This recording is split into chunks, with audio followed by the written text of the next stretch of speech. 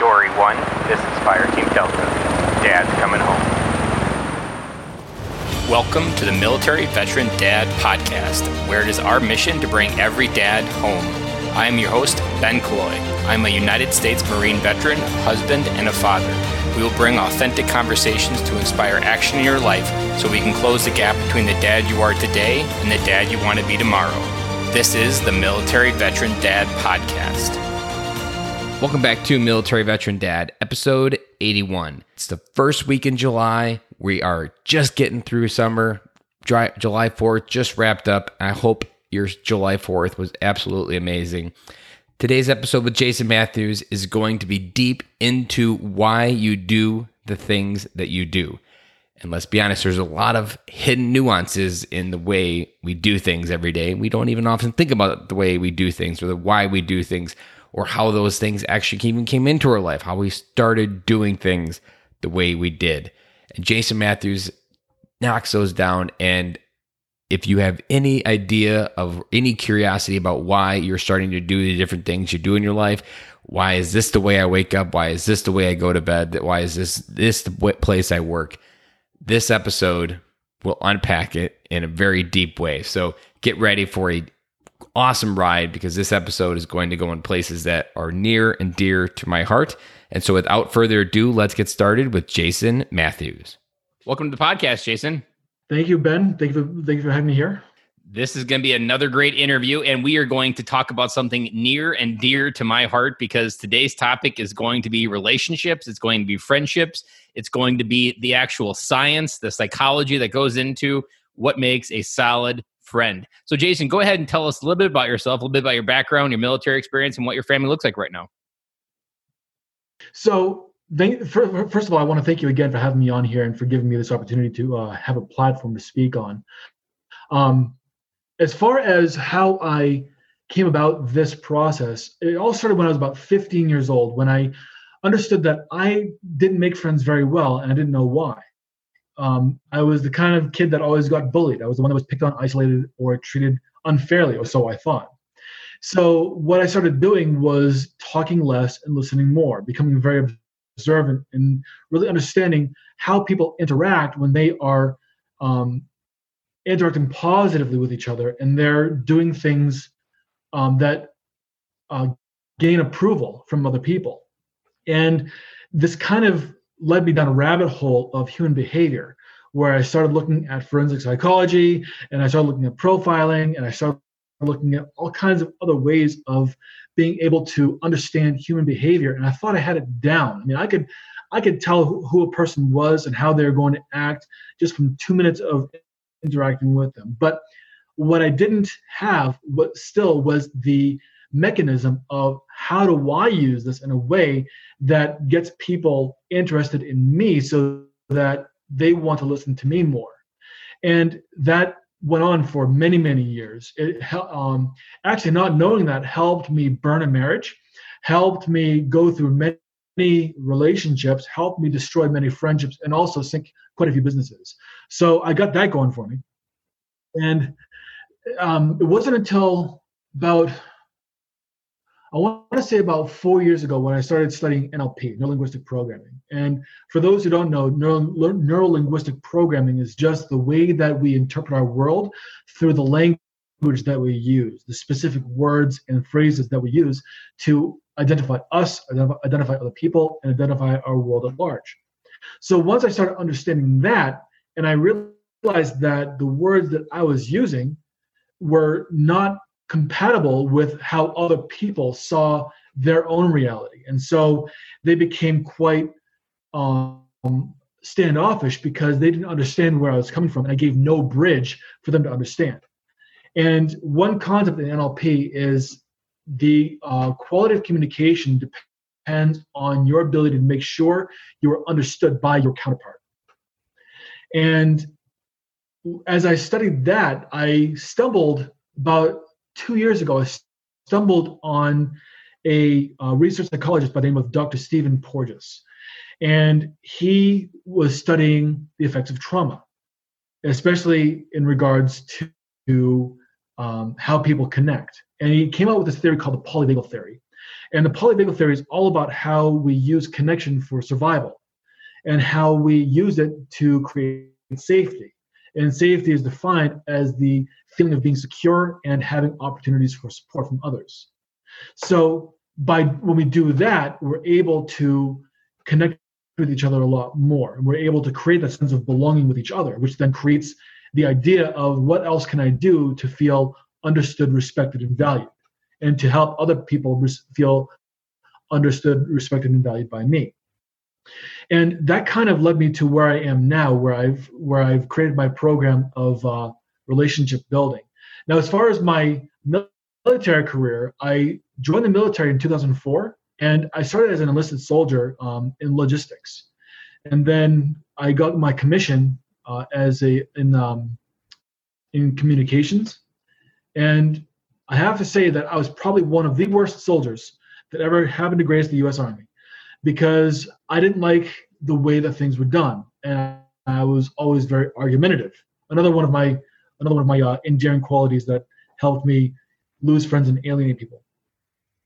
And because of that, I became very disenfranchised with my career in the military, especially after I came back from Afghanistan. I felt like there was nothing really left for me to do in the Army. So I just allowed myself to be passed over twice for captain, and then they said, "We know your services are no longer needed. Thank you very much."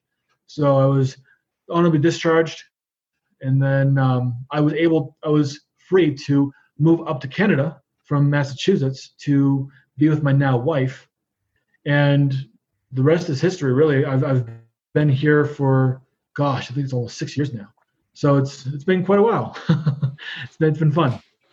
Wow, that is quite the story. And I can tell you, I can relate to a good portion of that, because when you started off your story as a 15-year-old boy that wasn't good at making friends, that was my story that I've talked about and done many solos on this podcast about.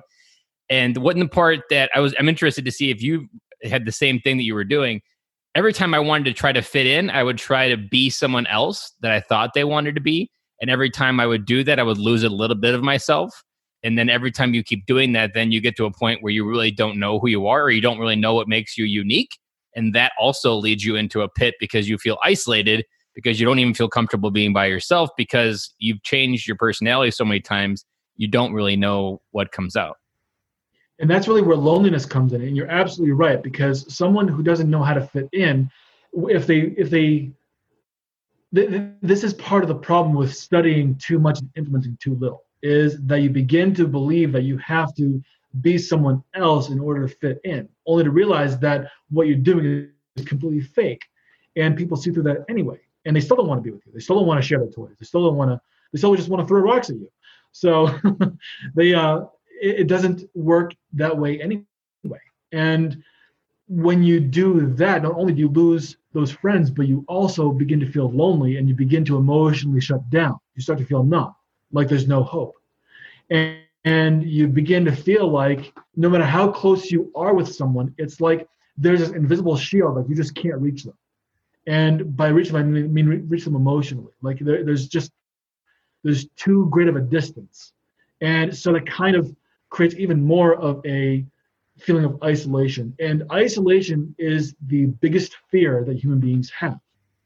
Because if you're isolated, you're weakened. And if you're weakened, you die. And that's not something people talk about, and especially veterans. So if we even label it into veterans, active duty, it's kind of a oxymoron in the military, because in the military, we are trained and designed to work as a team, a cohesive unit, to survive together. That the idea that you can complete and win a war by yourself is completely the opposite of what is true and what you're taught and trained to do. But then as we go through, even if we go home even if we're on active duty, if there's a dad listening to this that's on active duty at work, he knows a team environment is what leads to success, but he comes home and we're instantly in a different environment, and we never correlate that maybe I need a team at home in order to achieve the same results. And then as you transition out, you lose what you had at work. You no longer have that team. You have a corporate culture where everybody kind of has their own little program. Everybody goes in their own little cliques. In some ways, it's like high school again. And you don't realize that you need that collective group to come together. And you, again, isolate yourself.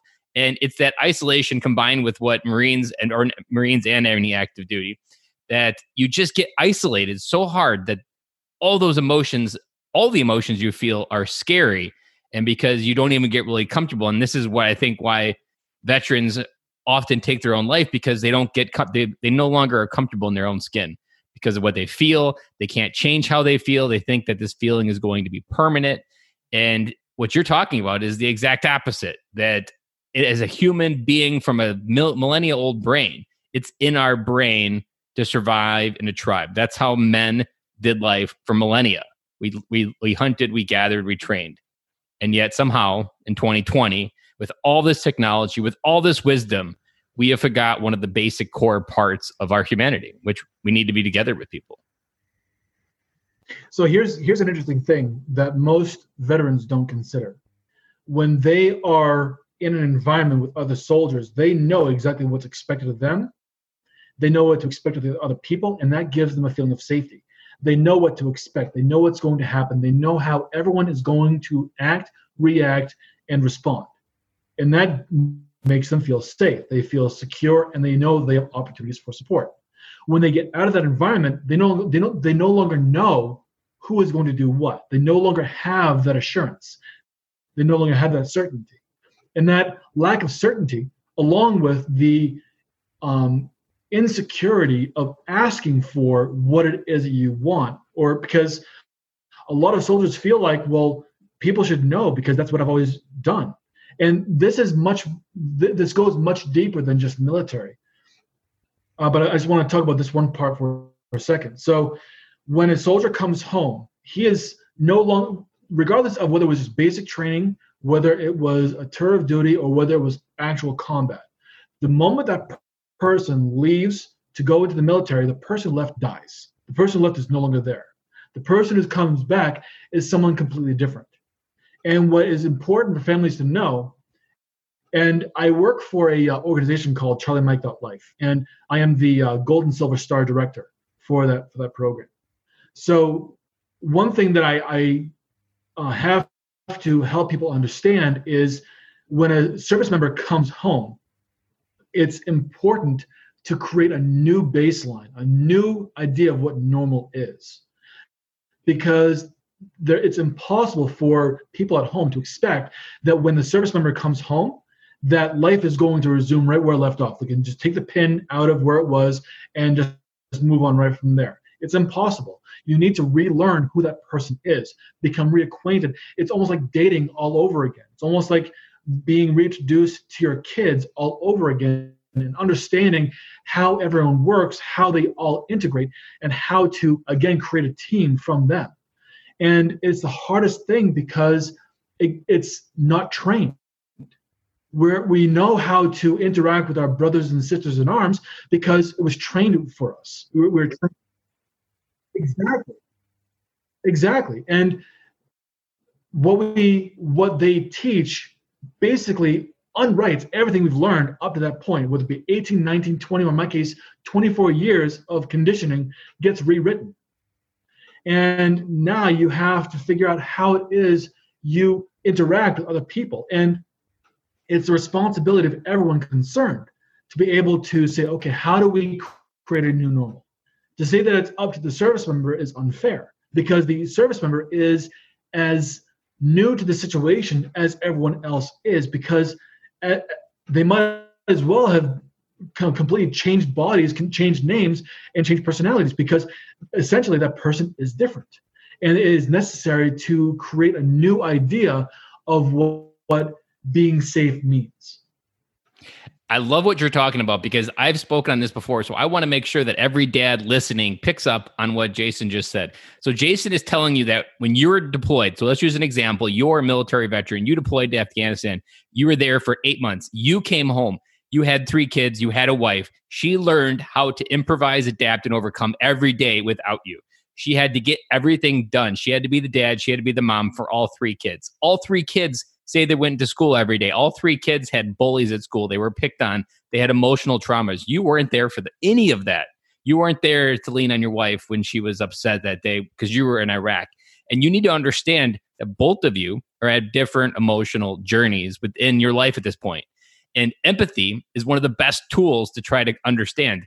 And I often, the advice I give for dads coming back home is to try to figure out what life was like when you were gone.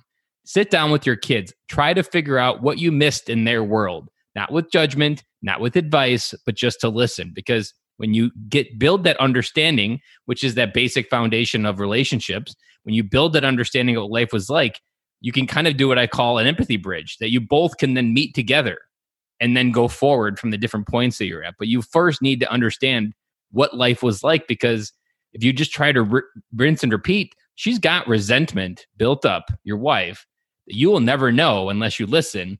And there's going to be a day, a month after you come home, and she just starts yelling at you and you don't know why.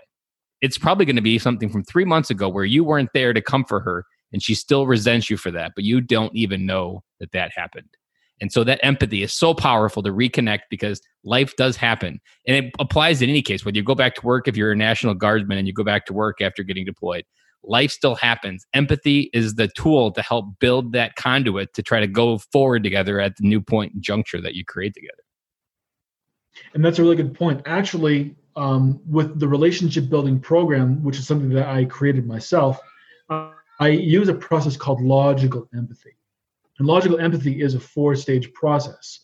And it's all based on the fact that at any one time, you can experience one of 2 states, either fear or curiosity. And curiosity is the first stage of logical empathy. When you are curious, you're learning.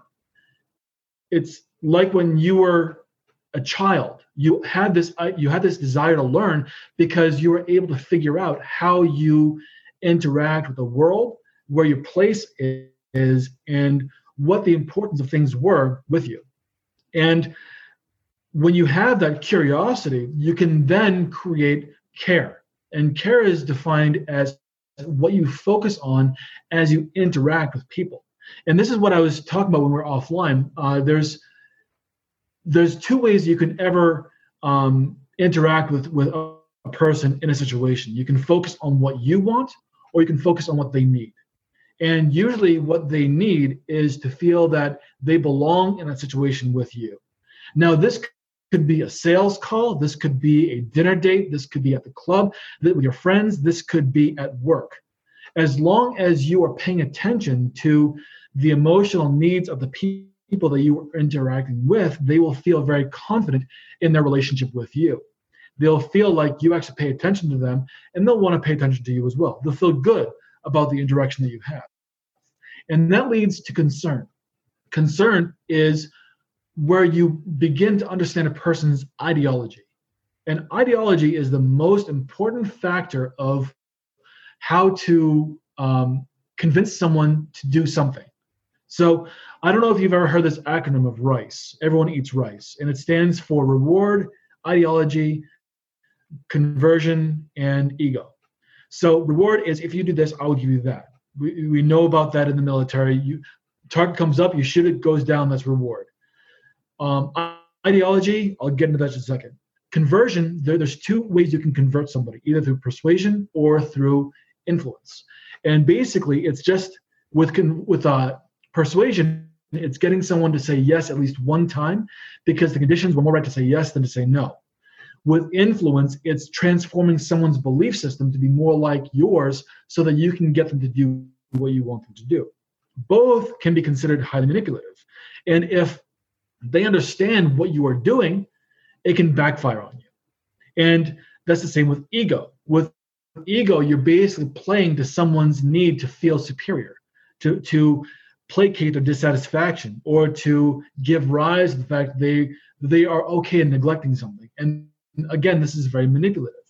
If you do that too often and they catch on to it, it's going to destroy any relationship that you've built. However, ideology is basically how we define ourselves. It's our motives, our values, and our motives, values, and morals. And when we understand a person's motives, values, and morals, we don't have to share them. But as long as we understand them and we respect them, we gain their confidence. We gain their ability to understand them on a much deeper level. We start to access levels of intimacy. And intimacy is something that is not it's not reclusive to sex or to sensual activities. There are 4 levels of intimacy. There's physical intimacy, which is like hugging, shaking hands, a pat on the back, anything that lets a person know that they belong. There's emotional intimacy, where you understand the emotions a person has and you allow them to experience their emotions without judgment. Then there is mental intimacy, where you start to really become involved in their hopes, their fears, their dreams, and their secrets. And then there's spiritual intimacy, which is getting to know those values, getting to know those motives and those morals. So once you have that, you can move on to compassion. And really, compassion is just your ability to invite someone else to feel compassion for themselves. Because when you do that, it is an irresistible sense of a reciprocity to have them invite you to feel that as well. Because when you feel a sense of self-compassion, you realize that someone else is there to give a damn about you. So you must be someone who's worth giving a damn about. And so then your whole outlook about yourself changes. And then you look at things that you want to do with a sense of hope. That it's actually not only possible, but it's possible by you, and you deserve to do it. Let me deep dive into one particular topic that I think people get confused and I think they get lost in, that you were just talking about there. When you think of trying to build that compassion, as you going through that conversation in your head and you're trying to be compassionate, I think it's easy to get confused sympathy and empathy. How do you teach those differences? Because they do have different reasons to exist, and using the wrong one can send the wrong message. Right. So compassion is the act of being sympathetic with someone else. It's the act of feeling that pain with them and wanting to help them through it. And that's not what I'm talking about, because that's not your lane. Your lane is not their pain. Your lane is only to help them realize that they have worth. It is help to spark the sense of self-worth, that self-compassion, that ability to be kind to one's self. And when you realize that you can be kind to yourself, you realize that you can be kind to others, and they can feel kind about themselves as well. And it creates just it's a viral effect where people who are kind to themselves become kind to others, who then in turn have people who are kind to themselves, who then be kind to others. And it cascades to more and more and more people, and this is what creates the feeling of trust and commitment. The ability to trust that someone's going to have your back and support you and committed to their cause, because you realize that they have helped you in one of the most important ways possible, which is to feel great about yourself. So it's not about being sympathetic to their pain. It's about helping them realize what worth they really have. I love what you just talked about there. And when I was recording the lessons on friendship that I just launched at freedadcourse.com, a particular point that I led with I realized that why friendships is really, for me, or my belief, is one of the cornerstones to really start changing your life. Like, you can work on other things, but if you don't have a solid foundation of friends, you're always going to feel like you're not good enough. And the best thing about having a conversation with someone, and if you don't really, so if you go into a conversation or even you're like, okay, I'm going to create friends tomorrow and this is going to be my mission, and you don't really know who you are, you don't know what makes you special, you feel like you're just an idiot wasting oxygen every day. The best part of having a friend in your life is they reflect back the value that you can't see. And that mirroring of that value, that self-compassion that you can't feel for yourself, they're going to help you see that. And they're going to feel something that you can't feel yourself. And when you can do that, that's what really builds that basic, just initial thread that, like, this is a guy that I want more in my life. And I repeat often that people aren't going to remember what you said. They're going to remember how you made them feel. And if you reflect back that value of, like, man, that guy just made me feel like $1 million, I'm going to want to go back to that feeling. And that's going to be a friendship that I want to invest more in, because we both help each other become better people. And that's what I loved about what you said there, because that self-compassion can be very hard, especially if you're in the pit. If you're a dad that feels like you're alone, you're isolated, your marriage is falling apart, you're not comfortable around being your dads. If you're in that dark pit, the best place to get light reflected back is just have a conversation, because they will be the light that you can't see. Because even though you're in the pit and even though you seem to be around darkness, there is light. You just can't see it. And that friend can be that perfect vehicle to help reflect that back. Exactly. And the thing that I remind people about is that it's impossible for you to generate self-compassion. You cannot do it on your own. It's impossible. And I think it was designed that way on purpose, because it forces us to connect with others on a deep level so that we can be invited to feel self-compassion. Because it's something that we have to realize through the interaction with others. And it's through that interaction that we believe, wow, I guess I am worth something. Because if you focus on these stories that go on in your own head, and that's all you focus on, you're going to end up going down a dark road, because we always are our own worst critic, and we always will have the most negative things to say about ourselves because we know ourselves way too intimately. And we know, we have an idea of what we're capable of. We know the things that we should not do, and yet we find ourselves doing them anyway. So it's like, God damn it, why did you do that again? What the hell is wrong with me? Why am I such an idiot? And it's easy to create that negative loop for ourselves. It's much easier to create that for ourselves than to create a positive loop. And it's without the interaction of someone else, it's almost impossible to break out of that habit. So it's as much of a survival mechanism for our self-preservation to have friends and to be able to interact intimately with others, as it is just a great way for us to feel good about ourselves. I love that. And I've never had this thought after you were speaking there. I had this thought that connected. So I recently grew a beard. So this beard that I have is the very first time I've ever had a beard in my entire life. And I was curious, why do men have beards? Like psychologically, physiologically, like why is that something even we can do? A lot of it goes back to that it was a way to increase like the attractiveness of females for reproductive purposes. And I like what you said, where it was almost designed that way, that you can't self-love yourself, that there are certain levels of happiness that you can achieve internally only. And the idea that you need someone else, so if you think of even sex, like the idea that you can connect with someone and feel ecstasy in a way that you can never feel on your own, that is something that's innately designed in ourselves to ensure that our continuation as a human being continues, that our bodies are designed in a way to make sure that reproductiveness is something we desire. And if you think of the people in your life that you want, not necessarily just like a marriage or a girlfriend, but just a friend, those are things that we help do. And if you're in a tribe, it's like the same as if you think of wolves. The wolves are innately designed to live life in a pack for survival. The wolf on the outside will always perish. And if you live life in a pack, so we are also innately designed to do life together, because that was helped us have longer life expectancy. If you live life on your own, you're most likely going to get eaten by lions, tigers, and bears. But if you didn't, you're more likely to survive. And we don't often think and judge those things as those aren't wrong or right. Those are our natural DNA, and our psychology is wired to feel connected to other people. And that's a feeling you can't do on your own. Absolutely. Here's the funny thing. If you look at Abraham Maslow's hierarchy of needs and you look at earlier models, you see that there are the 5 levels. You've got basic needs, you've got security needs, you've got belonging needs, esteem needs, and self-actualization needs.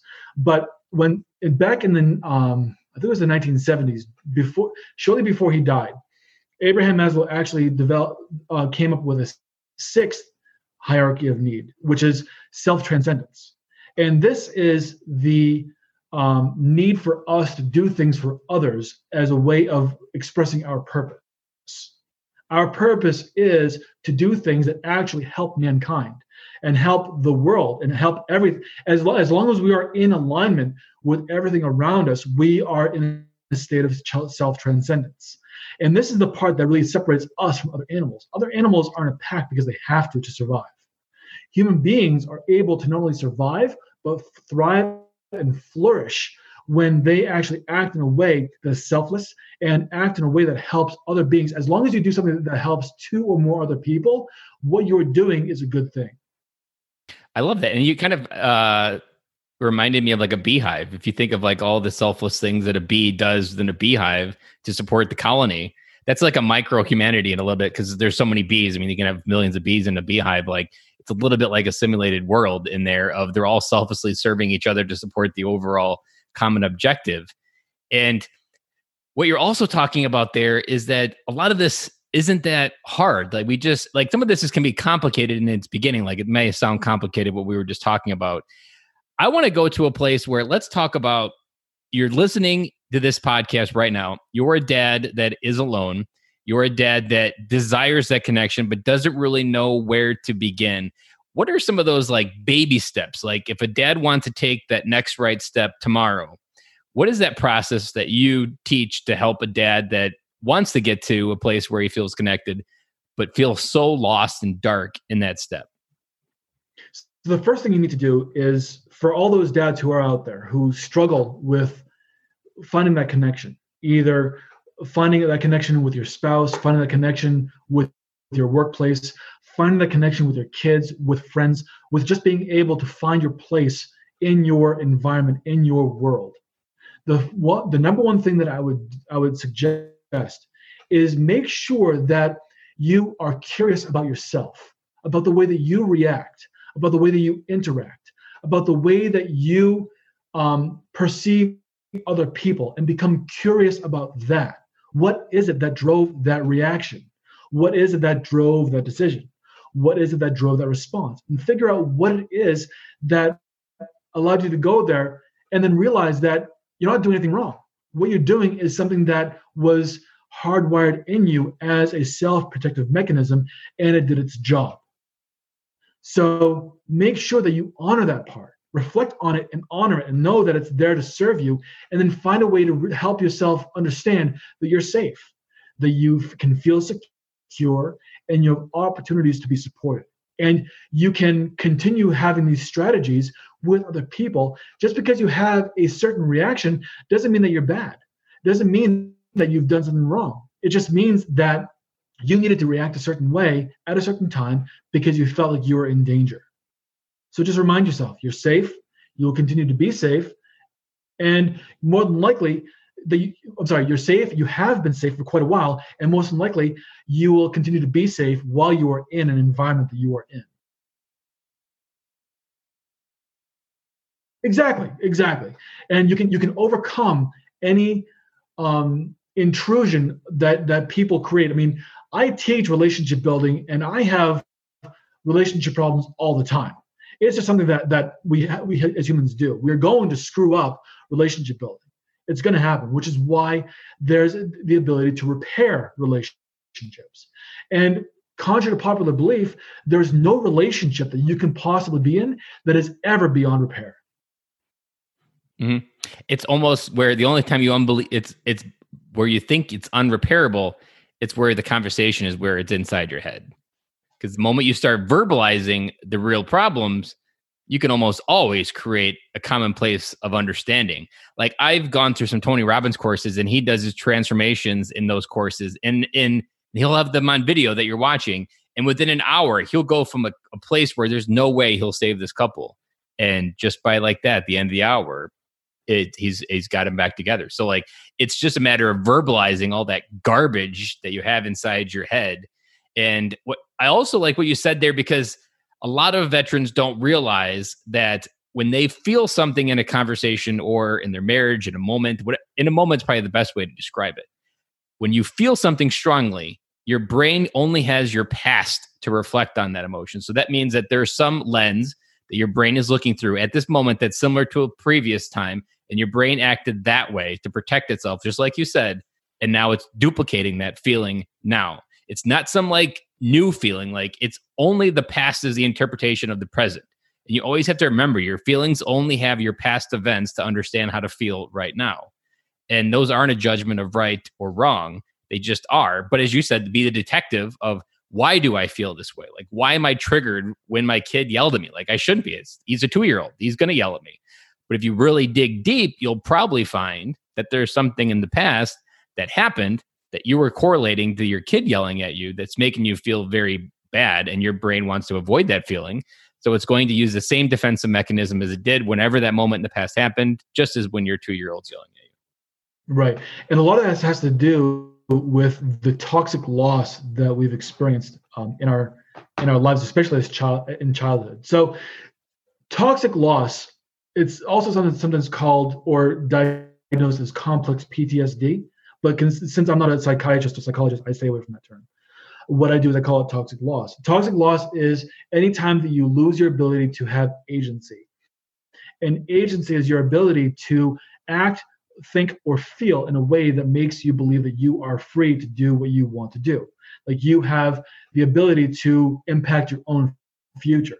When that's taken away in some way, especially as a child, that creates toxic loss. And with children especially, when we believe that the people that we're supposed to depend on, that we trust to take care of us, make us feel like there's something wrong with us, that we have either done something bad or we've been taken advantage of in some way, that stays with us because now we don't know who to trust. And a lot of people who go into the military, like myself, go in there because we're trying to find what it is that we lost. What is it that's going to give us purpose? What is it that's going to make us feel like we belong? Because we didn't get that. Even though we had parents that gave us 3 square meals, put clothes on our back and a roof over our head, there was something that we didn't get, which was that connection. And that connection is absolutely necessary. So we crave that in other ways. The military provides it for a time. But once that's done, we're usually worse off than when we started because now we have the expectation that we're always going to have that. We're looking for it in our everyday world. We don't see it. And that's when real depression sets in because we've had a taste of it and it's been taken away from us. I like that where you talk about where you went into the military. And that's when you talk about transition, there's not a lot of people out there describing it in this way. That people talk about the transition when you leave the military, but that's actually your second transition. Your first transition was when you joined the military. Like there was a lot of breadcrumbs at that moment when you raised your right hand. What were you looking for? What was your desires in life? What were you wanting to do when you grew up? Like people get hung up on like, what am I going to do when I leave the military? What are you going to go back to the moment? What are you going to do when you join the military? What were you looking for? Did you find it? Do I need to do something else to find it? There's a lot of breadcrumbs in that very beginning because a lot of times we do join to either get an identity, to feel that belonging, to feel loved, or just kind of like get out of that maybe emptiness or hollow feeling that we feel when we're home. And when you're in the military, there's always so much that goes with it, especially even the Marine Corps. Marine Corps, there's so much identity that you get that it's very easy to just identify with it. And I've interviewed spouses whose husbands have taken their own life when the military takes that identity from them, like a medical discharge, and they've lost their entire ego, everything that was wrapped up in, they only knew who they were with that military uniform on. But it really began when they put that military uniform on. I want to take a pivot to a different way or a different topic that I want to talk about that is something that I've read about. And I know this is something that you also can speak on. When we get into a conversation and the person that we're speaking with, maybe an example with your wife or with your kids, there's often times where there's an emotional storm that they're feeling. And if we're maybe fine, maybe we're in a good state, maybe we're in a happy mood, it's often can be very hard to go from wherever we are to actually be something that can help someone else get through the storm of emotions that they're feeling. And one of the tactics is mirroring. So I was wondering if you could kind of like walk us through like when someone brings us kind of as an emotionally charged state, what are some of the things that we can do in, say, a normal, if we're just kind of having a good day? What are some of the things we do to make sure that we can be who we need to be, also not get defensive, but then also show up and actually build a connection there that actually moves that person out of that storm that they're feeling?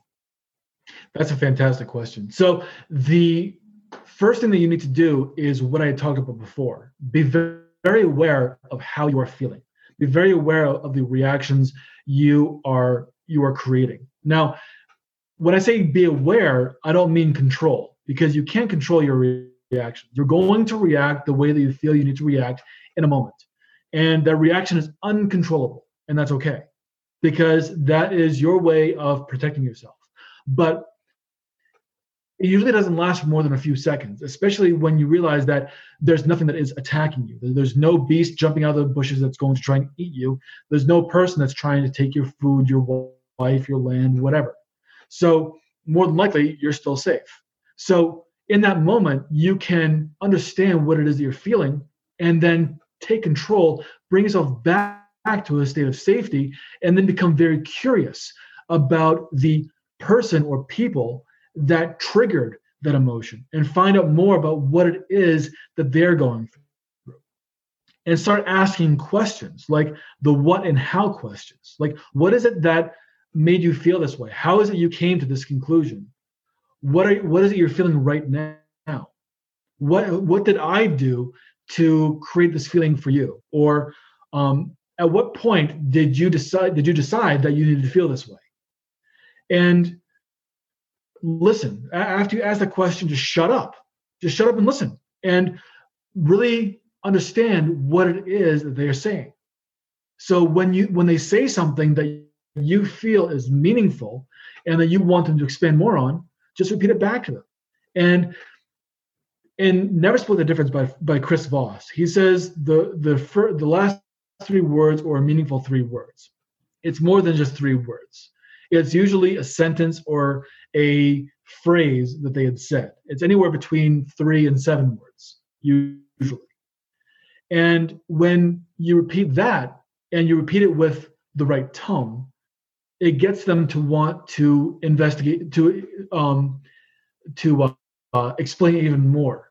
And the beautiful thing about communication is the more you communicate, the more calm you become. When you're communicating, it's impossible to be in a state of fight and flight. You enter a state of social engagement, which is the highest level of survival. It's how we create community. It's how we create civilization. It's through that social engagement. When you're socially engaged, you feel like you can be understood, you can be respected, and others can value you. And when you invite someone to keep talking, and you do that through the labeling through the mirroring and the labeling that you give. So you ask a couple of mirroring questions, and you say something like, it seems like, it sounds like, it looks like, and you give them a label, whether it's right or wrong, doesn't matter. And they're either able to confirm or defend against that label, and you can just diffuse it right away. And the whole purpose is to not put yourself into that state, because the most important thing to remember is that the person you're talking to is not your enemy. Your enemy is the situation that you both are in that you need to find a way to resolve. And you need to collaborate with that other person to find a way forward. That was absolutely awesome. I'm just going to, if it was a mic drop in my office right now, I would pick it up and drop it on the floor, because I couldn't help but describe, there was a couple things. So I use the Calm meditation app every day, and she often talks about the permanence of a feeling. And we can often get so stuck on feeling that a feeling is permanent versus that it's just a feeling, it can pass. And the idea that you need to think about when you think of a feeling or your life or really everything that really comes in between 2 years is it's all movie theater. And I couldn't help but think of that when you were talking about the communication, that I really want to pretend and think in my head like this is a movie theater. Like I'm looking at whatever I'm observing with my eyes in a movie, and I'm just observing it. Just because if it was like a Mission Impossible movie, just because someone's fleeting down a skyscraper doesn't mean I'm going to die. It just means that that's what's happening in the movie that I'm watching. And you can feel maybe a little bit of adrenaline with them, or your heart can get pumping, but it's just a movie of interpretation in front of you. But so often we forget that it's a movie. We actually feel almost like a hologram if you think of it, if I'm a Star Trek guy. So if you go into a holodeck and you're living this thing out in real life, that's how we feel with our emotions, that it's just this artificial world created around us and we are in it. And when a hologram yells at us, we feel attacked. But in a movie, you don't feel attacked when someone pulls out an M16. So why would you feel attacked in real life? Well, it's because we internalize all of that as it's an attack. It's about me. And really, when someone else has a storm and you're having a good day, it's not about you. It's just about them. And when you separate that can be really beautiful. And one other thing I want to point out, that when I first heard it, I was like, damn, I have said that so many times. And you did not say, and I want to make sure every dad also picks up, you never asked why. Why is such a trigger word that it's instinctive. I wish there was a way you could un-DNA it in your head, because it's part of curiosity. You're like, why did you do that? I asked myself that. Why does that ball drop? That's a question you think about when you're like, why would you do that? When you use it in connection with relationships, it always opens a door of judgment. And every time you say why, you already have a prejudgment in your head, and they automatically go into a mode of defending whatever they think, versus trying to get what maybe you just want to have a regular conversation, and it goes from 0 to 10 in 10 seconds. And you're like, what just happened here? I just wanted to understand why you're doing something. But when you lead with that why, that is Like in a hostage negotiation, that's when the hostages die inside because you ask them, like, why are you crazy? Why can't you just come out the door?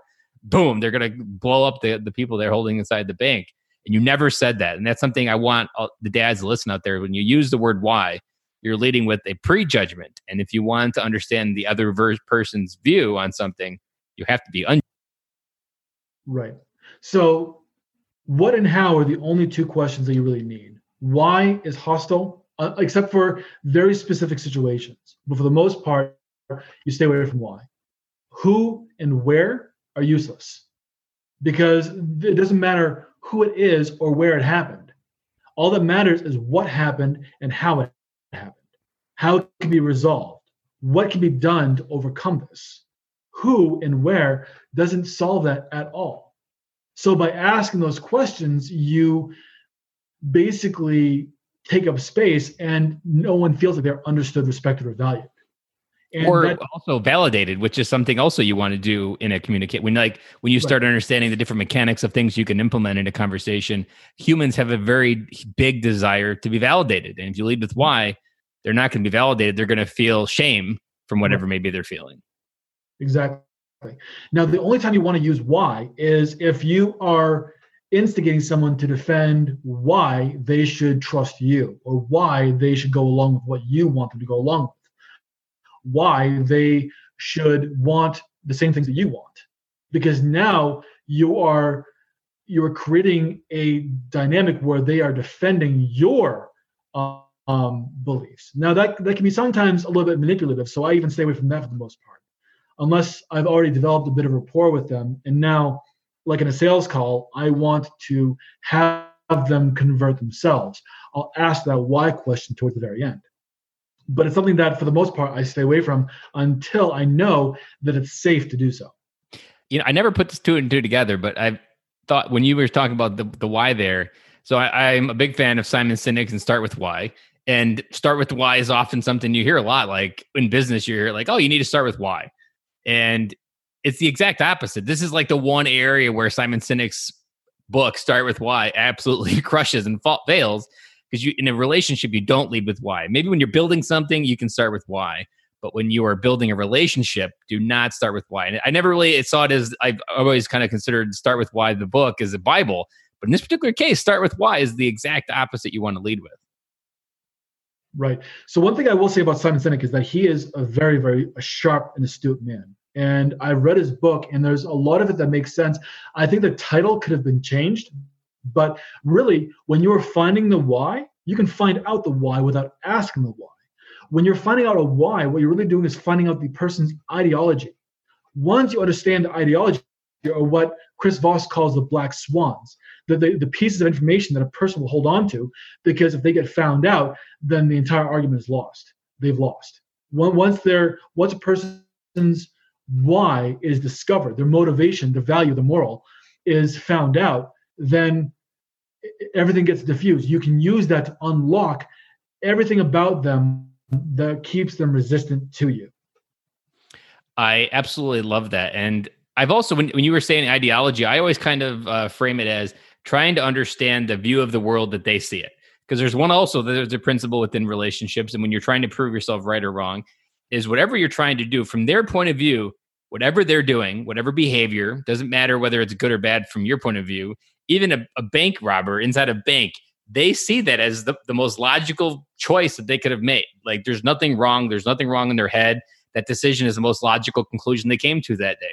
And you always have to lead with that idea that when someone is arguing a point, like whatever behavior you're trying to change or understand, from their view, whatever they're doing, they view it as 100% correct. So trying to understand the worldview that they see their life through is something that, and also allows you to build empathy. Like I've had conversations with dads that are foster parents. I've had conversations with dads that are adoptive parents. Those are worldviews that I never would have understood unless I had a conversation with those dads. Those have allowed me to look through life in a different way, to value different things, to appreciate different things.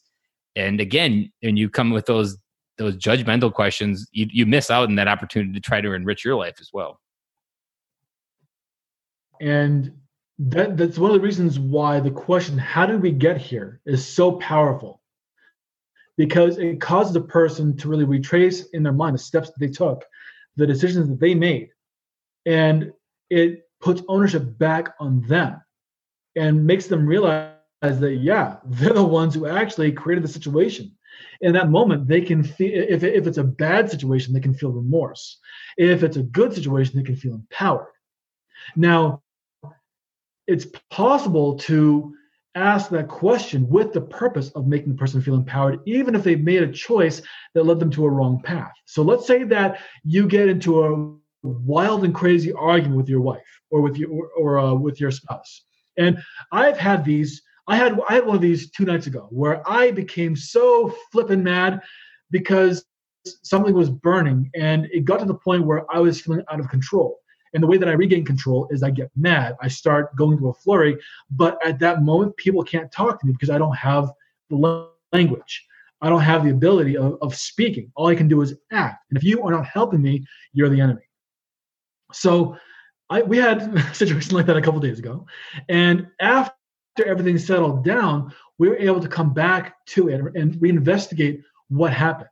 And my wife asked a question that was very useful. She said, what is it that can be done to avoid this in the future? It wasn't that, why do you do this? Because that would have, she's taken a lot of the same courses that I have, which is good. So she was able to look at this from a very distant perspective, dissociating her own emotions from the situation. And we were able to come to a understanding of, okay, so once it gets to this point, if nothing is done, then the best option to do is just to walk away and allow things just to happen as they do, because there's no talking to me, there's no working with me, there's just, okay, he's there. It's just and that's just my reaction, trying to control what's going on and fix it, knowing that I have to work faster and faster and can't be distracted so that I can regain control. You hit home with that story there. And I can say that I often get that same way. And when other people get it, whether it be work, doesn't matter. I've kind of taken this to advice that when, especially from the example of your wife, like, she can't control you. She can have a conversation with you. She can maybe try to drive a different behavior, but she can't control you and you can't control her. And there's often times where we desire that control. So we try to be manipulative to gain that control, but you don't have it. It's an illusion. And when those moments happen, I've kind of flipped your question a little bit to focus inward. I'll kind of ask 2 things. Did I do anything within my day that led up to helping this moment happen? And there's usually something that I did that increased the likelihood of this happening.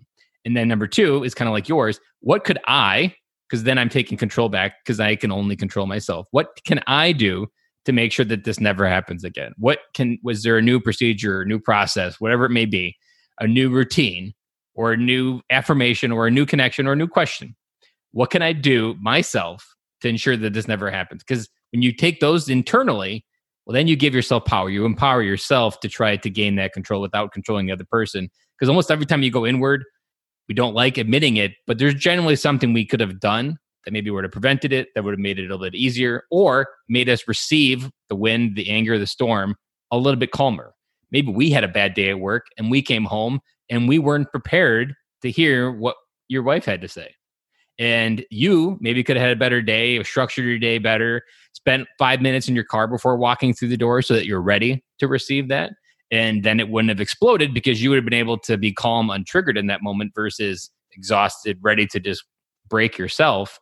And there's always something you can control within yourself. And we don't actually honor that choice. We always outsource it to everybody else. And it's always easier to blame other people in your life for your problems versus internalizing them and saying, what can I do to move my life forward? And when you do that, you create the possibility of a plan being possible. Now, the thing with plans is that they have to be practiced over time, because just because you have a plan doesn't mean it's going to work the first time you try to implement it, because you still have those old patterns that are still very fresh, and it takes time to be able to adopt a new pattern and release the old ones. So the more you practice it, and the more you practice self-compassion through the interactions with others, and realizing that this is just something that I do right now. I'm working on changing it is just something that I've done at this moment, and that's okay because I'm still working on fixing it, and eventually it will pass. And giving yourself that break, giving yourself that sense that it's not hopeless. You're not doomed to be this way your entire life. It's just that at this moment, you went back to an old pattern that you are working on changing. This is something I relate to the gym. So 2 years ago, I really tackled a fear of the gym and kind of like the failure of that, of the feeling of not getting, just doing anything in the gym that actually related to a result I wanted. And I quickly realized that like putting in the reps of the gym, I learned more about life at the gym than I did about actually improving my health. And this particular case is a perfect example. And everything that we've talked about is kind of like a crescendo to this moment that like all of this happens in conversation. All of this happens in a relationship. And oftentimes you maybe don't feel safe to do it with relationships, say in your inner circle or even your outer circle. But airports, grocery stores, a bar, really every interaction you have that's within the serendipity that is life, those are the places where you can safely practice, maybe explode even like, man, that was a freaking horrible conversation that I just had. And you walk away and you start over. Like it's perfectly fine to practice at the airport, at a bar with random people because you're never going to see them again. Probably, maybe you will, but that'd be really even more odd. And just practice in those environments because every time you put a rep in a muscle at the gym, your muscle gets stronger. And if you relate that to relationships, conversations, working on this stuff, working through like, I just had a conversation with the guy at the bar and he really made me feel odd. Sit on the airplane, try to figure out why. And then the next time you try it again. That R&D process is just like putting in a rep at the gym. And every time you practice it, it gets stronger. And it's very safe to practice in those open environments of society. Now, this interview is being recorded in coronavirus, so all those environments are a little bit different right now. But when they get back to being on, just remember, you won't explode by saying hello and having a conversation with someone at the grocery store, someone at the library. One of my best friends is the dad that I met at the library just because I said hello. And that wouldn't have ever happened if I wasn't naturally trying to practice with dads at the library, because when dad brings his kids to the library, it usually elevates them to be a pretty good dad. So I was like, I want to try to bring those in my life. And those practices let me get comfortable. And once you get comfortable, you feel like you can do it. And then you be yourself more often. And then you can bring that into your inner circle and have more of yourself come out. So Jason, I want to wrap up this interview, but before we hang up and let you go back, I wanted you to wrap up one piece of advice that you want to make sure that out of all the things that we talked about, maybe it's something not even related to what we talked about, some of your best piece of dad advice. What's your best dad advice for dads out there to come home and be connected with their family and to create a legacy with their family as well? So when I created the Relationship Building Academy, I wanted a way to be able to summarize everything that I help people realize in one sentence. And it was kind of hard, but what I came up with is find opportunities to be kind, and kindness will find you in return. That is so beautiful. And I kind of like break the word friendships down. So I like to always say friendships are like literal ships. And so the more ships you have in the ocean of your life, the more opportunity floats ashore to yourself. And every friendship you create is a ship out there. And you essentially get to a point where you have an armada, which is your kind of your network. And that is just you showing up as a kind person, but that kindness floats back ashore, because a friendship literally can be that one thing that changes your life. But if you don't have that friend, they can't change your life. And my best transition advice that I repeat for dads is the amount of opportunity that you have in your life is directly proportional to the amount of strangers that you talk to daily. Jason, if people want to connect with you and learn anything more about you, where's the best place to connect with you? So you can connect with me on Facebook. You can search up jason.ian.matthews. That's jason.ian.matthews, jason.ian.matthews. Yeah, and you'll be able to go on there. You'll be able to download an ebook that I wrote called Creating Life-Changing Relationships Using 3 Secrets. And then you can get into my world through that. Those are really the two places to reach me, on Facebook or on my website. Well, Jason, this conversation was absolutely awesome. I'm pretty sure that whatever concrete slab people had built up in their minds, we just shattered it and put it in a million pieces, because so much of the crap that we believe inside our between our two ears is just BS. And the crap that we believe is not necessarily true. It's not permanent. You can't change it. It's just a feeling. remember that your life is a movie theater and you're just watching it unfold with the lens of what you've experienced, and that your life can change with one relationship. And just like when you find your wife or your girlfriend, like your life starts getting better, the same thing can happen with a friend. So I love the conversation, Jason, and I'm glad to get this episode out, and I really appreciate you giving us your time. And I'm more excited that our friendship is just getting started as well. Likewise. Thank you so much for having me, Ben. This is a fantastic conversation. I really enjoyed it. That's a wrap. And thank you for listening to today's show, and I really hope you enjoyed it. The lifeblood of any new podcast are the reviews. If you haven't reviewed the podcast yet on iTunes, I would really appreciate it, and you will help us get the message out to even more military veteran dads. As John Maxwell says, if there is hope in the future, there is power in the present. Dads, it's time to come home.